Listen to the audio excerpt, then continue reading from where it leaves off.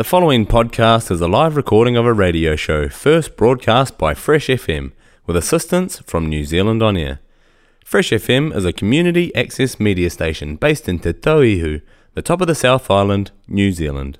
If you or your group would like to know more about how you can have a program on our station, please contact us. Visit our website freshfm.net for our contact details. Kia ora friends, I'm Joanna Santa Barbara of Motueka, bringing you an Eco Postcard. Each week I send you a small snapshot of a few things going on in our world concerning the health of our beautiful planet. Sometimes it's good news and sometimes it's bad news. And today I will start with our energy saving tip, of which I deliver one every session. And last week it was to do with if a move of home is coming up for you in the next while, as it does apparently on average for New Zealanders every 7 years. Last week I said live near your work or work near your home. This week, live near the people you love. If you're like me, you may have made an assumption at some point of your life that you could live far away from the people you love and just hop in a car or hop on a plane and go and see them when you want to. Well, no, not in a low-carbon world. That's not either possible or okay. So live, when possible, near the people you love. Okay, next thing is if you're cutting down on meat for the sake of the health of the planet, you may have wondered, what about your pets? I certainly know folk who are vegetarian and kind of wrinkle up their noses when they must feed their animals meat. Can you avoid that? Well, the answer, although complex, as almost anything is, can be boiled down to with some simplicity. Dogs, yes. Cats, no. Dogs apparently can do well on a balanced vegetarian diet with, of course, plant-based protein. This has been okayed by veterinary colleges and veterinarians and so on. Cats are much harder. It is possible, but because cats are so intensely carnivorous, they require particular amino acids that really don't exist in plants and have to be supplemented with some trouble and cost. So it's really difficult to have a cat on a vegetarian diet. Just thought you might be interested in that. Now, back to something of a preoccupation of mine, which is cutting energy consumption. This list of suggestions comes from probably the preeminent energy agency in the world. In fact, it's called the International Energy Agency. And it's an interesting body in its own right because it was initially put together as an international agency to promote fossil fuels, but it has become a voice for decarbonizing energy. Okay, 10 suggestions from the International Energy Agency for cutting energy use. 1, cut highway speeds 10 kilometers an hour. 2, work from home. 3, car-free Sundays in cities, which cut emissions and give cities cleaner air, less pollution, and fewer accidents.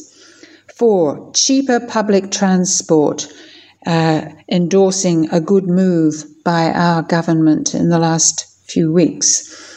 with incentives for walking and cycling, subsidising bikes. One might say particularly e-bikes, and the idea has popped up of companies incentivizing walking and cycling by their employees. Perhaps more on that another day. 5, alternate day car access in large cities. This has in the past been used in New Zealand.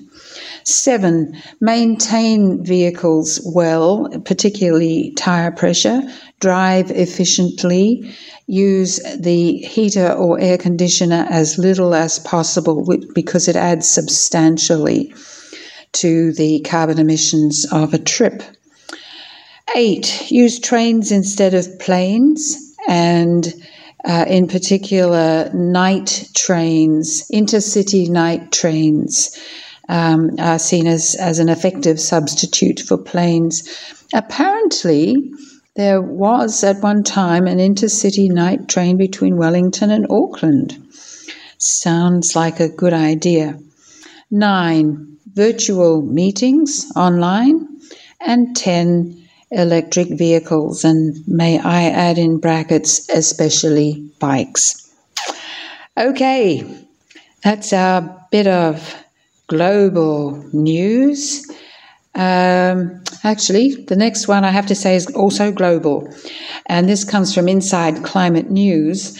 The finding by atmospheric researchers that extreme wildfires, and you will already know there are more of these in the world every year now, send smoke not just into the atmosphere, that part that's closest to us, but also into the stratosphere, which is the higher layer, and where it damages the formerly slowly recovering ozone layer.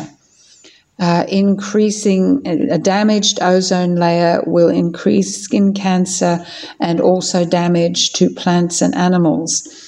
Noting that extreme wildfires are expected to increase 30% by 2050. Now, this is very disappointing news because the ozone layer has been recovering after the banning of the chemicals that were progressively destroying it. And apparently, extreme wildfires are undoing this recovery. Very problematic. Okay, now we do descend from global to New Zealand and have a look at the data on climate awareness in terms of demographics. Some interesting things here. 20 to 29-year-olds are among us the most concerned age group about climate change. More concerned than younger people and more concerned than older people. People with higher income are more concerned than others, and one possibility is that people on lower income have pressing and stressful concerns about other things. However, the next demographic data bring that into question, and I find this a particularly interesting little set, that among the people with highest concerns are Maori, where 74% are at least somewhat, and some of them highly concerned, Pacifica 77%, and people of Asian background 84%. All of those figures higher than Pākehā. Women are more concerned than men, and there is no urban-rural divide. Okay, that's it for today. I'm Joanna Santa Barbara, and this has been an Eco Postcard. Eco Postcards airs Monday afternoons at 3:30 p.m. and Saturday mornings 9:50 a.m. Till next week, bye for now. The podcast you just listened to was a live recording of a radio show, first broadcast on Fresh FM, the top of the South's community access media station, with support from New Zealand On Air. The funding of Access Media makes these podcasts possible. To find similar programs by other community access media stations, go online to accessmedia.nz.